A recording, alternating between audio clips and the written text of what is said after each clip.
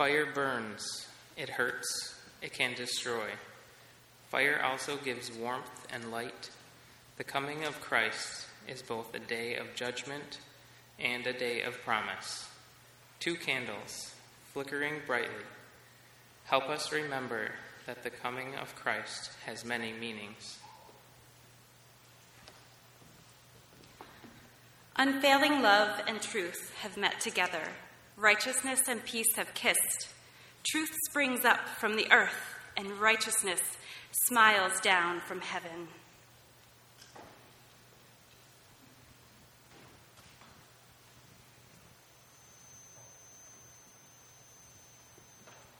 Light 2 candles, see them glow brightly so that all may know how 2 candles show the way, making our darkness bright as God's day. Faithfulness will spring up from the ground, and righteousness will look down from the sky. Dear God, we have much to do, and we are not sure we will be ready for the day of your coming. In Advent's light, help us to see what is important, to be who you want us to be, and to do what you would have us do. In Jesus' name we pray. Amen.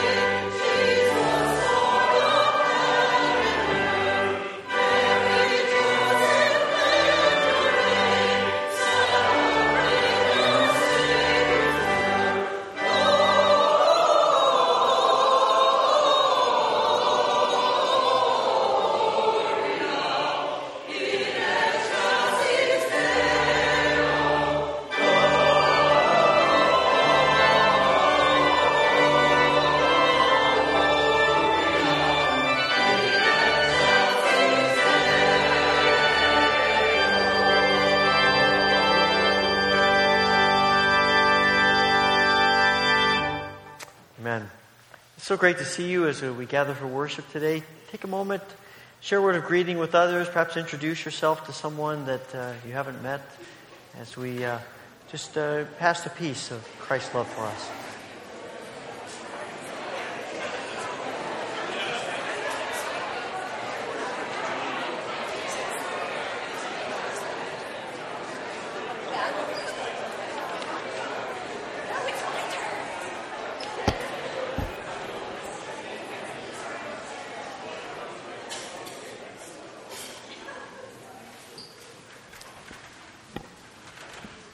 I'd like to insert a few words about today's upcoming choral anthem, which will be during the offering. The Huron Carol is arguably the first Christmas carol written in North America, and it's a great example of mission contextualization, communicating the gospel in an appropriate way to new hearers. In this case, the Huron Native Americans located in present-day Ontario and Quebec. The story of Christ's birth was written by French Jesuit missionary Jean de Brebeuf. How's John Louis Rotary? He likes that pronunciation. I'll say it one more time. Jean de Brebeuf. In the 1640s, he lived and worked among his beloved Huron until he was tortured and murdered, with many of them, when invading Iroquois overran the mission station. Translated from Huron to French, from French to English, and put to a simple 16th century French tune, the carol still speaks today. And it happens to be a favorite of Robert Danner, our friend, and his extended notes about the carol are available in a handout on the table in the back of the foyer. Feel free to take one of those.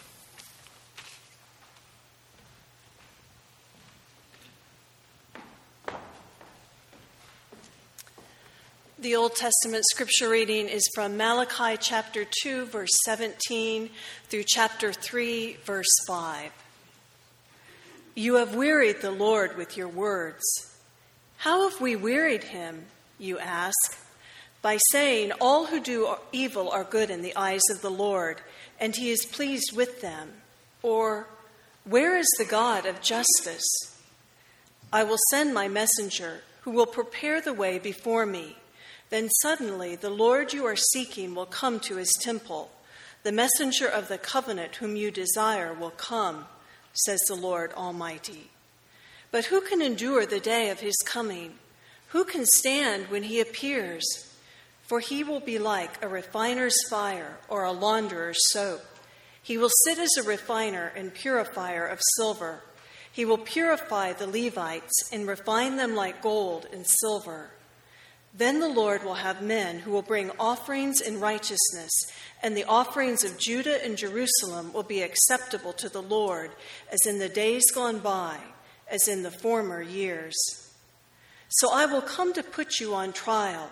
I will be quick to testify against sorcerers, adulterers, and perjurers, against those who defraud laborers of their wages, who oppress the widows and the fatherless, and deprive the foreigners among you of justice.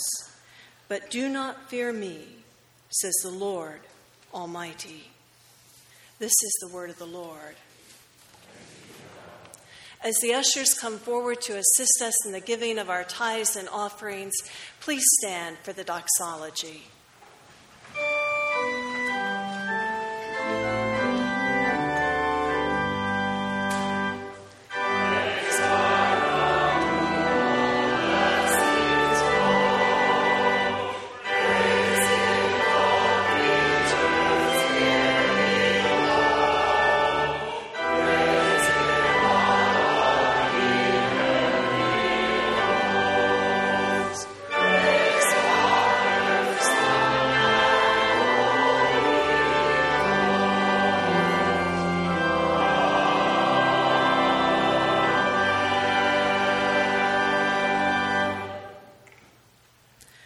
Gracious God, receive these offerings and gifts we bring to you and transform them by the power of your Spirit so that others may come to know you too.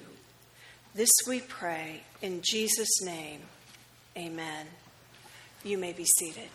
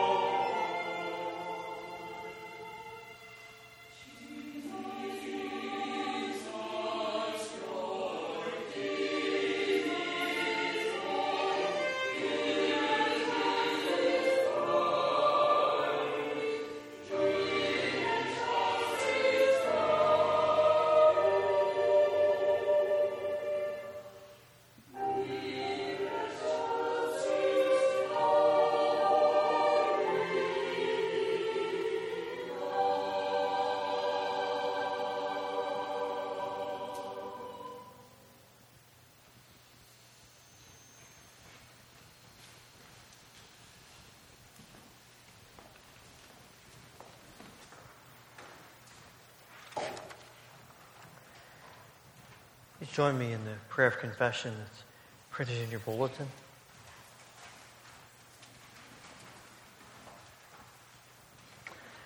Let us pray together. Merciful God, how many prophets of your light have we ignored because they were not what we were looking for? How many times have we ignored voices crying in the wilderness, "Make straight the way of our Lord"? How many times have we breathed a sigh of relief and turned our backs on your messengers because they did not speak the message we expected to hear? Help us hear anew the cry of those who would lead us to Christ. Turn our ears to your heralds that we might also testify to your light. And through the coming of Christ, may we hear your words of pardon and assurance. If we confess our sins, he will forgive our sins and cleanse us from all unrighteousness. Amen. As we continue in the spirit of prayer, if you would like to use the altar rail as a place where you offer your prayers, please come and join me.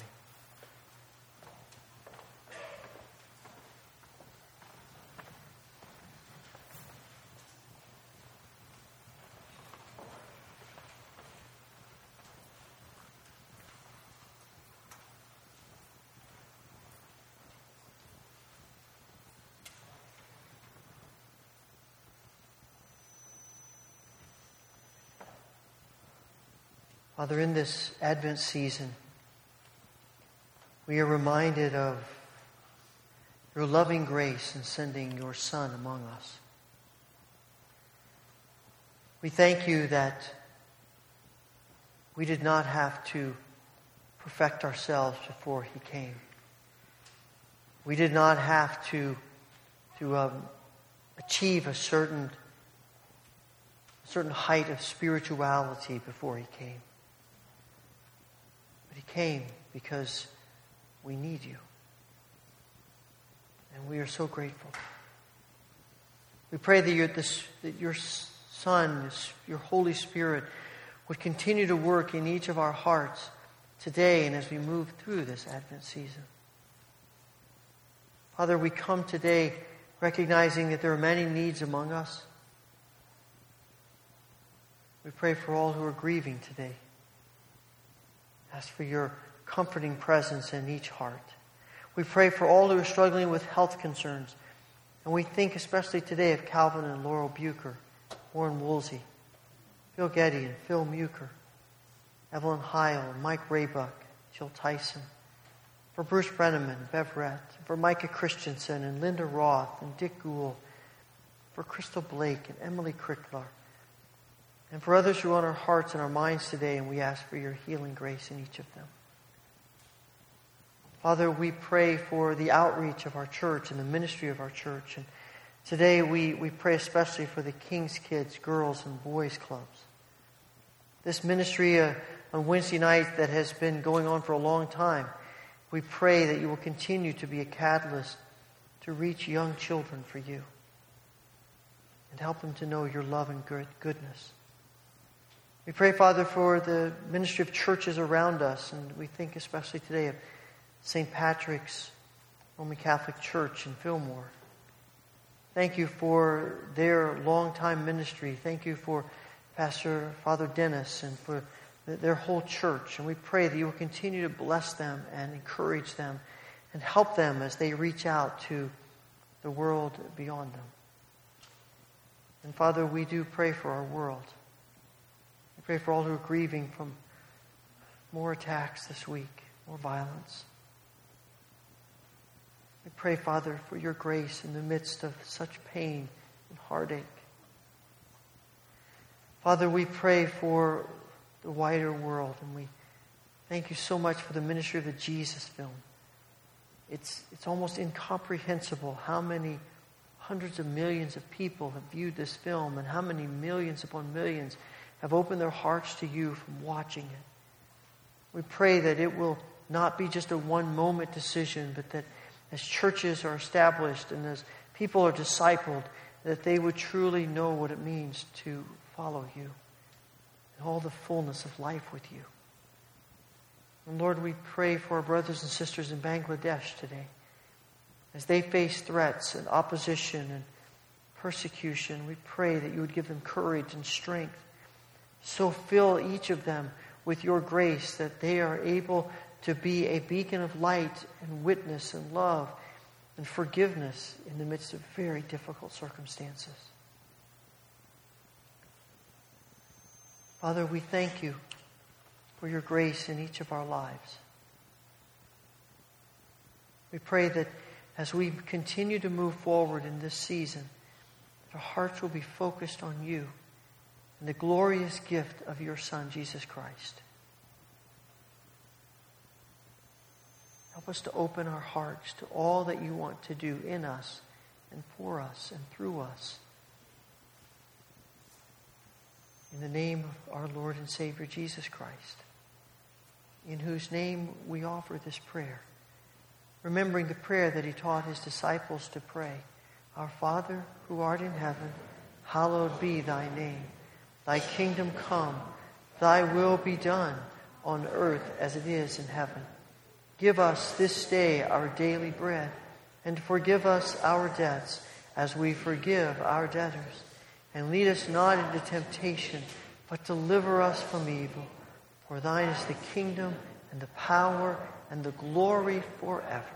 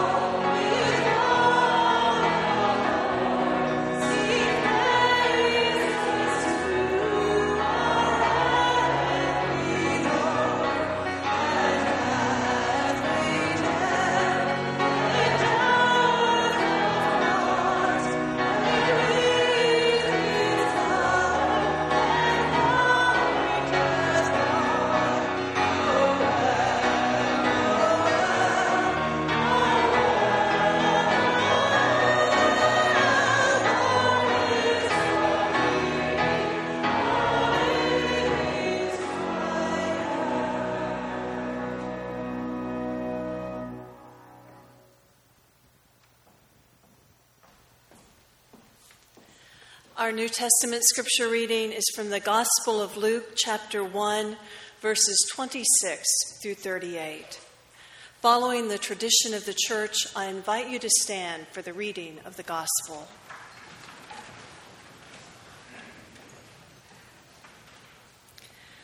In the 6th month of Elizabeth's pregnancy, God sent the angel Gabriel to Nazareth, a town in Galilee, to a virgin pledged to be married to a man named Joseph, a descendant of David. The virgin's name was Mary. The angel went to her and said, "Greetings, you who are highly favored. The Lord is with you." Mary was greatly troubled at his words and wondered what kind of greeting this might be. But the angel said to her, "Do not be afraid, Mary. You have found favor with God. You will conceive and give birth to a son, and you are to call him Jesus. He will be great and will be called the Son of the Most High. The Lord God will give him the throne of his father David, and he will reign over Jacob's descendants forever. His kingdom will never end." "How will this be?" Mary asked the angel, "since I am a virgin?" The angel answered, "The Holy Spirit will come on you, and the power of the Most High will overshadow you. So the Holy One to be born will be called the Son of God. Even Elizabeth, your relative, is going to have a child in her old age, and she who was said to be unable to conceive is in her 6th month. For no word from God will ever fail." "I am the Lord's servant," Mary answered. "May your word to me be fulfilled." Then the angel left her. This is the word of the Lord.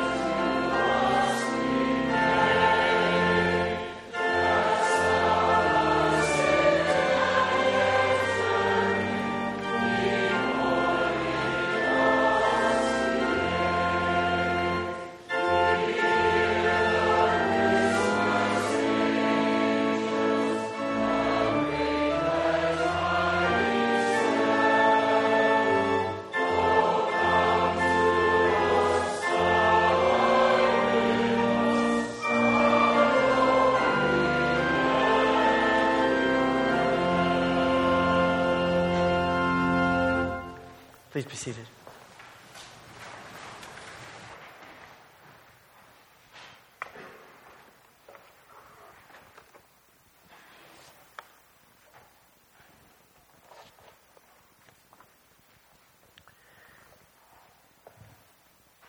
There is a sense that I've picked up on in my years of ministry, is that when it comes to questions about God and life and the connection of God and life, that a lot of people believe that pastors have the answers to all those questions. Now, it's true we do. We just don't like to let that out often. Actually, it's not so true. But I find that there are some great discussions that arise as the great questions of life and God and the connection of those two things becomes a part of our interactions. And sometimes when I'm thinking about a passage of Scripture and I'm trying to figure out what the point of this is, why is it here? Because I'm convinced that one of the things that I've missed for a long time is that there are things in Scripture, God's intention is clear about giving us the word that we need. And this certainly isn't all the things that God could have said to us. I mean, John says if we wrote down everything Jesus did, we wouldn't have enough paper. We wouldn't have enough, it'd fill up the world. And that's certainly not, we have a pretty slim book that we have as the Bible that God has given to us. And so one of the questions I'm asking myself is, why is that here and as opposed to other things being here? And one of the ways in which I think about a passage of Scripture and trying to discern the intent of it is to imagine myself sitting in a living room or a Java and having a conversation with someone, and they ask a question that leads me to say, well, let me turn to this passage of Scripture to answer that question. And as I was thinking about the book of Malachi, the question in my mind was, what kind of question might someone ask me that would lead me to say, I think the answer to that question, or at least a part of it, is found in Malachi chapter 2, beginning at verse 17. And as I pondered that, I think one of the questions that this passage begs is this: does God care about injustice? Does God care about all the injustice of the world? And does God care about doing justice? Does it matter to Him? When you look at the book of Malachi, it's really a series of statements and questions and then answers. It's a dialogue between God and Israel. The very first verse begins, God says, I've always loved you. And Israel says, really? We're not seeing it. How have you always loved us? We're not in real good shape here. Things are falling apart. It doesn't feel like you love us. And God says, are you kidding me? I chose you. Look at all the miraculous things I've done for you. In verse 6 of chapter 1, God says, despite all the things you say about me, you have contempt for my name. And Israel, surprised, says, what? How do we have contempt for your name? We bring you all the sacrifices you say we should bring you. We're doing all the rituals you want us to do. And God says, well, yeah, you're bringing sacrifices, but have you seen these mangy animals you're bringing to me? They're blind, they're maimed, they're crippled, they're diseased. I mean, these are animals you want to get, you just want to get rid of them. Try offering those animals to your governor and see what he does.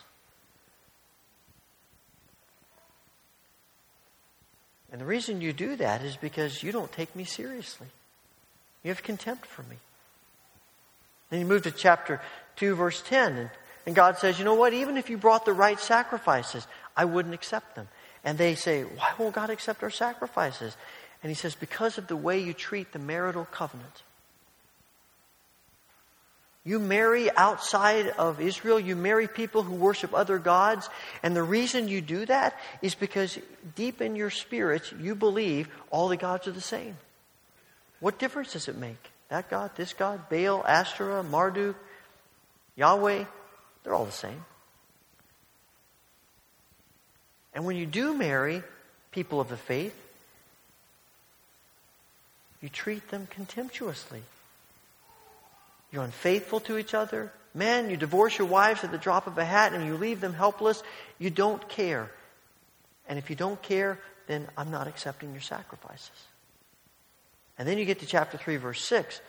And God says, you know, you all have run away from me. But if you return to me, I'll return to you. And the Israelites say, what? How can we return to you? We've never left you. We've always been for you. Everything we've ever done in our history has been about you. I mean, you can almost see God laughing out loud at that moment. How have we gone away from you? And he says, by cheating me. They said, how have we cheated you? By not bringing the tithes into the storehouse. You've been holding back. You're not giving me everything that you're supposed to give me. And their response is, well, you know, if we felt like we were getting any return on our investment, maybe we'd give a little bit more. But when we look around, all the rich people don't worship Yahweh. All the people that seem to have everything we want in life, they worship other gods. And we don't get what we want. And the rest of the book is then a condemnation on Israel about their misunderstanding of who God is. And in the midst of those questions, there's one more, the one we read today. And God says, you have wearied me with your words. Have you ever had a conversation with someone that wearies you with their words? Maybe you come to church on Sunday thinking, man, he's wearying me with his words again. You know, it just wear you out. Because they're not really talking, they're talking, but it doesn't seem to be about anything. And God says to Israel, you are wearing me out with your words. You're wearing me down. And they say, how are we wearing you with our words? He said, because your words don't mean anything. Because you say you follow me, and you make all these great declarations about me, and then you go out and you treat people like dirt. You go out and you ignore, and you abuse and you take advantage of all the vulnerable people among you. You don't care about widows or orphans. You don't care about aliens and strangers among you. You don't care about people who can't take care of themselves. At the very least, you're apathetic about them. Oftentimes, you're the cause of their struggle. And you're wearing me out with these meaningless, empty words. And you're saying to people, God doesn't care about justice. If he did, maybe he'd do something about how we're living, but he hasn't.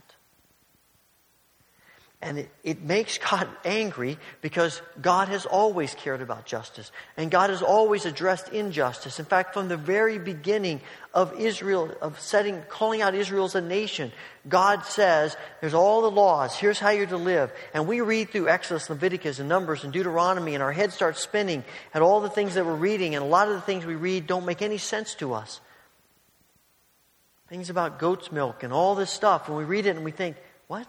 What does that have to do with us? And there are a lot of things that we say, well, they've got to contextualize that. But there are some of those laws, some of those teachings that you don't need any context to understand. And one of those teachings is you care for the most vulnerable people among you. You care about widows and orphans and immigrants and refugees and aliens and strangers and all the people that are on the margins of society. Those are the people you care about. You care about the people that everybody else ignores and everyone else takes advantage of. Don't do that. Care about them. And you care about them because I care about them. Because they're important to me. And he says in verse 5 of Malachi chapter 3, the reason you don't care about them is because you don't fear me.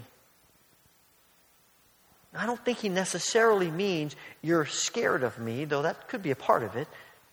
But I think it's also a sense of you don't take me seriously.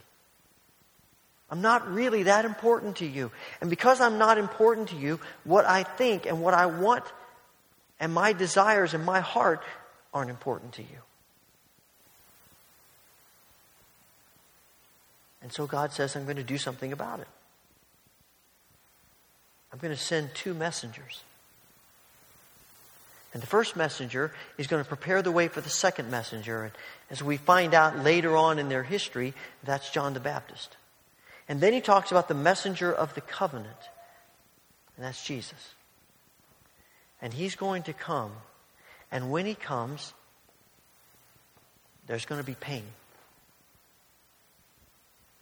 And you get to the end of this, and God says, I'm going to hold people accountable who are the instigators, who are the sources of injustice.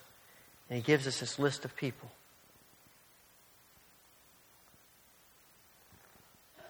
But he also says that the reason there's going to be pain is because the messenger of the covenant who comes is coming for one purpose, and that is to purify you, to refine you, to make you holy. And that's a painful process. If you want to, I don't know that metal can feel anything. I don't think it can. But if it could, it would be screaming at the high heat that it takes to separate the pure gold and silver from the dross. And I don't think clothing can feel anything, but if it could, when we poured soap on it and we scrubbed out stains, it would hurt and it would scream.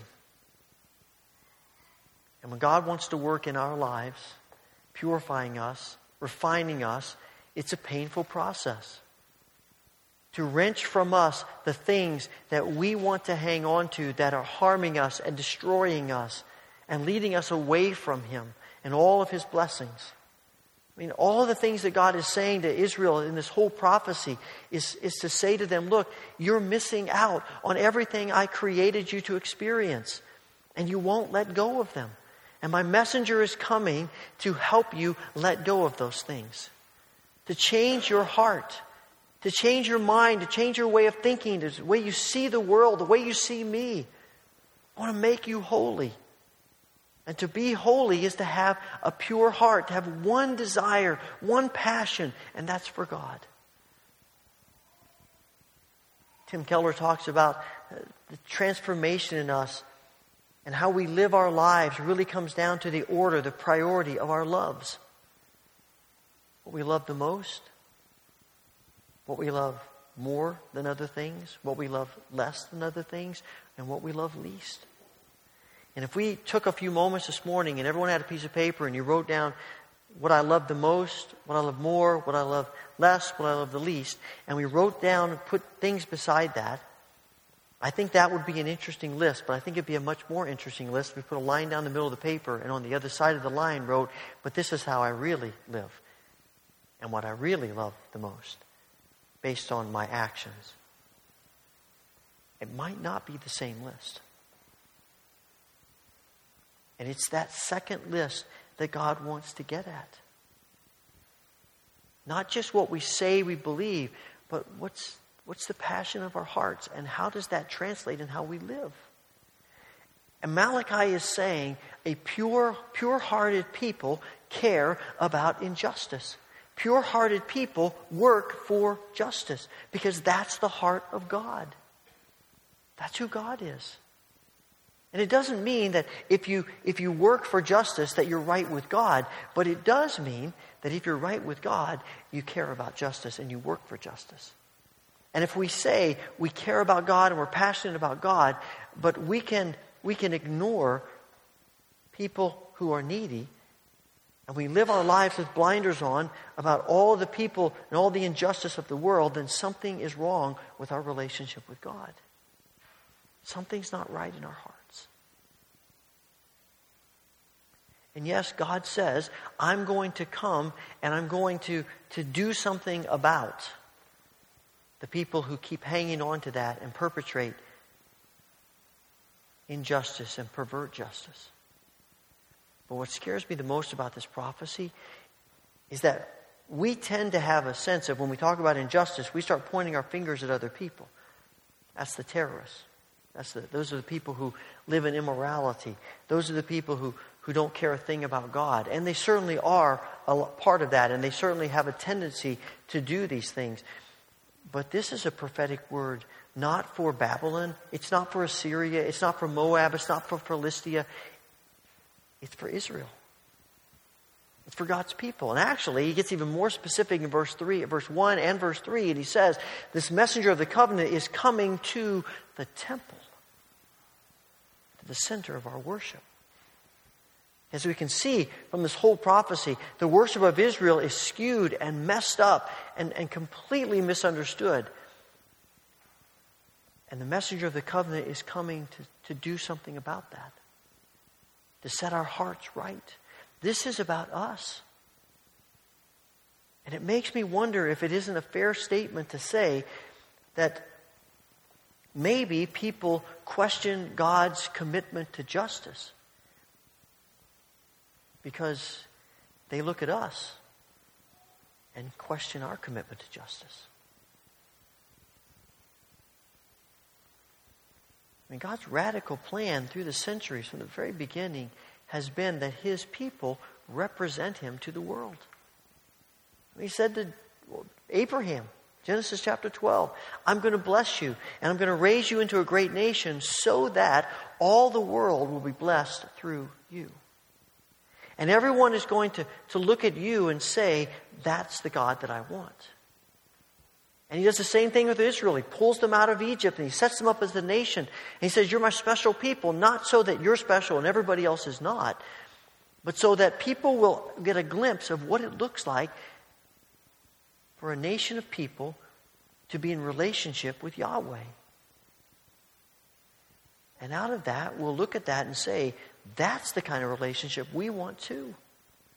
If that's what your God looks like, we want that God. And he does the same thing with the church.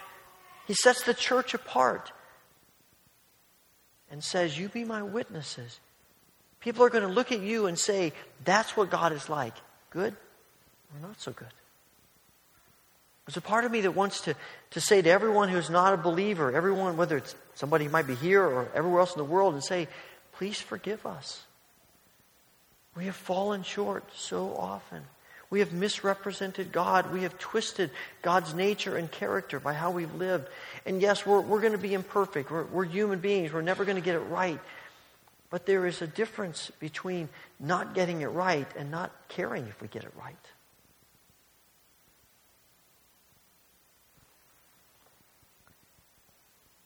And Jesus comes to help us want to get it right, to change our hearts so that that's a passion we have to be like Jesus. Just think what the world would be like. How different our nation would be. How different the world would be if in the 17th century, in the 18th century, the American church said, we will not stand for slavery. I don't care what it costs us.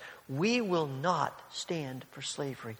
And the 20th century church stood up and said, we will not stand for racism. It is not going to happen if we have anything to do with it. And the 21st century church, the same thing. How different our country and our world would look if the church had taken that kind of stand. Instead of arguing about it or equivocating about it, or even worse, perpetrating it. It's a huge responsibility, and it's frightening to me to think that we represent God to the world in this way. But it's God's plan, and it's the risk that he takes. And Jesus comes to make us the church that is pure and refined, so that we reflect the nature and the character of God about all things, including justice. And God says to Israel, if you let me purify you, now I'll start accepting your sacrifices. If you let me change your heart, now that's the sacrifice I want. That's the sacrifice I'll accept. And this is going to be you're going to find my blessing on you like you've not experienced before. And the world will be changed because now you reflect me, and they're going to see me in you, and they're going to think differently about me and come to follow me. And they're going to flock to me because they see me in you.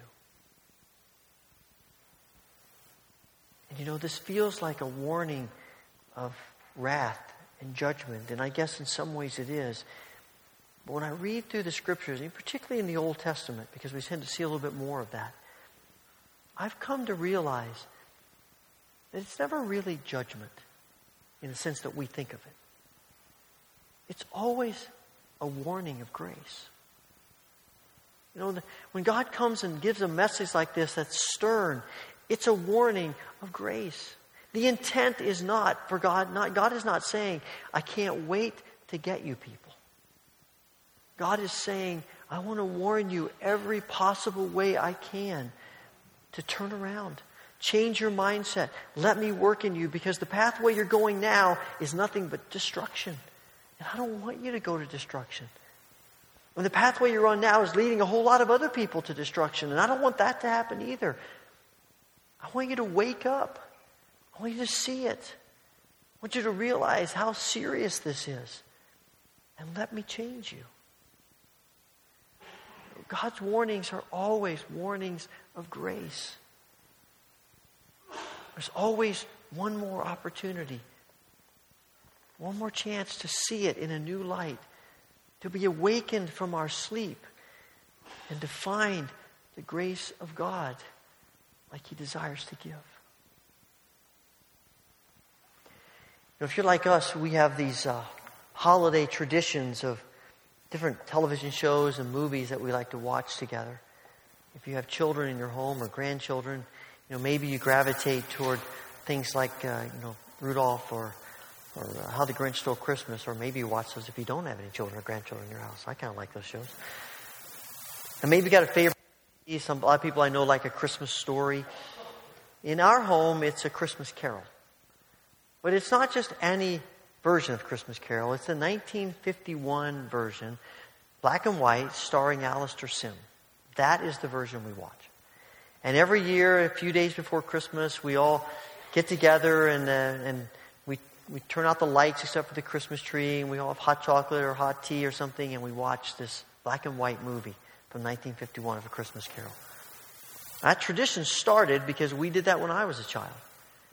And, of course, back in the olden times, when you only had 4 stations on the television to watch, ABC, CBS, NBC, and PBS. And, of course, PBS in those days was almost exclusively educational programming. So as a child, we weren't all that interested in watching PBS. So, and shows were on once, and you couldn't record them. We had no device for that. So you either watched them when they were on or you missed them. And invariably, this movie was on after the late news. So in Indiana, it was 10:30.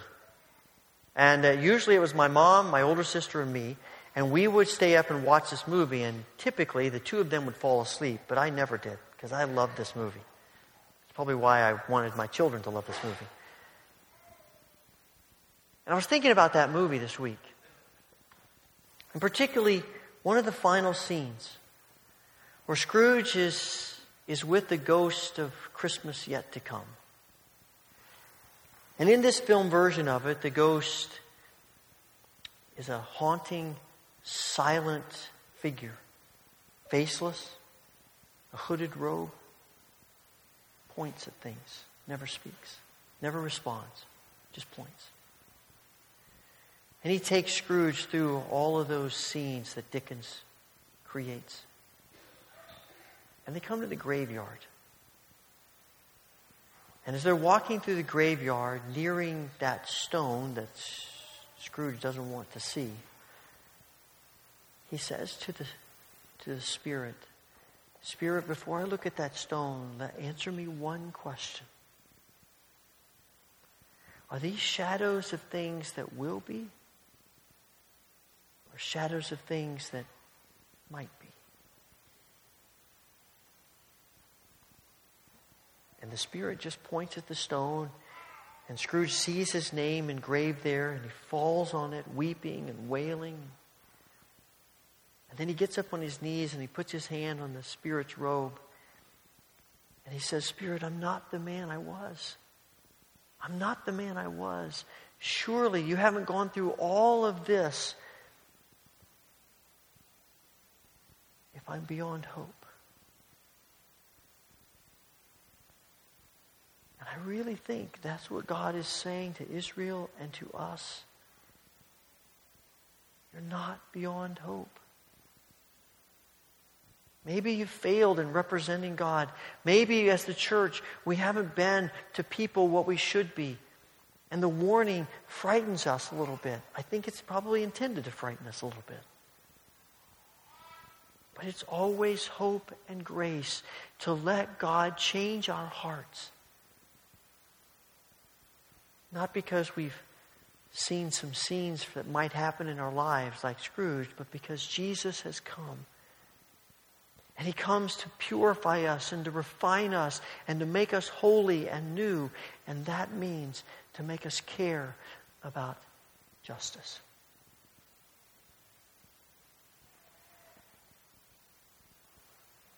And to represent the nature and the character of God.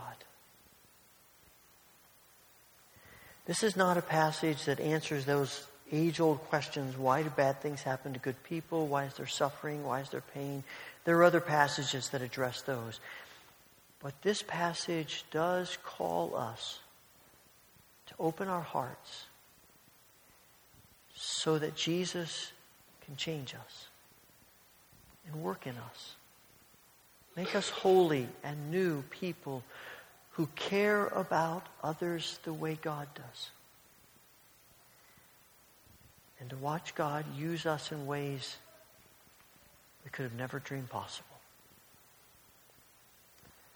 Holy Father, in this moment of silence, speak into our hearts. Speak into our minds.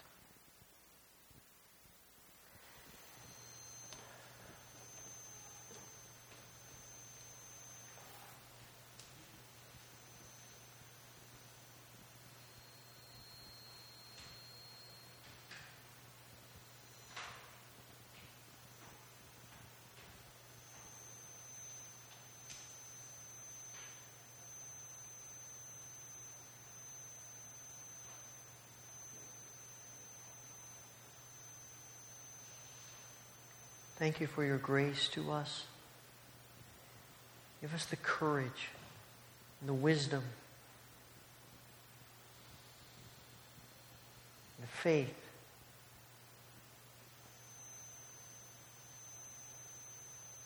to let you reprioritize our hearts, our loves, so that we might actually look like you and act like you to a world that needs to know you. Amen.